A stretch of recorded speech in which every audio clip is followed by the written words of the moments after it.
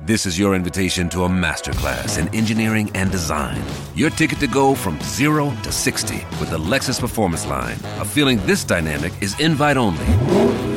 Fortunately, you're invited. Experience the exhilaration of the Lexus Performance Line and some of the best offers of the year on select models at the Invitation to Lexus sales event, now through April 1st. Experience amazing at your Lexus dealer. There's a version of faith that I grew up on that had all the best intentions, but not quite the best messaging. That version of faith could be summarized by one word: against. I grew up learning that my faith was against sin, against bad language, against immorality, and pretty much anything that might lead me down a self-destructive path. Like I said, all great intentions, but this idea of being against things seemed so core to what I was learning. Not only did I believe God is against all these things, but I also started wondering, if I happened to do some of these things or associated with people who did, or if I ever wanted to do anything bad, does that mean God would be against me?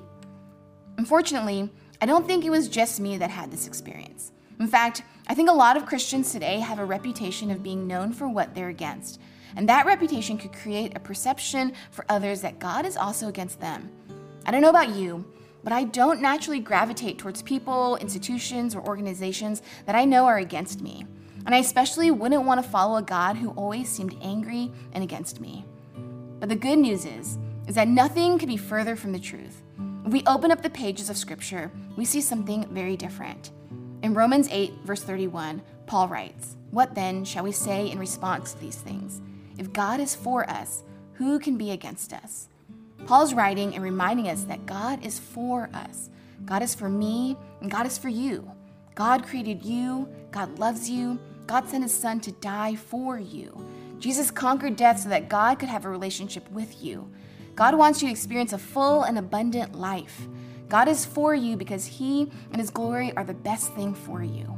Yes, it's true that God is against certain things, but as Christians and as a light to the world, what if we were known more for what we were for rather than what we were against? How something is presented affects how it's perceived, and perception is reality, which means the way we present ourselves and the way we present our faith can influence someone else's reality and how they perceive God. So the question is this: how can you present your faith to others in a way that people will know that God is for them?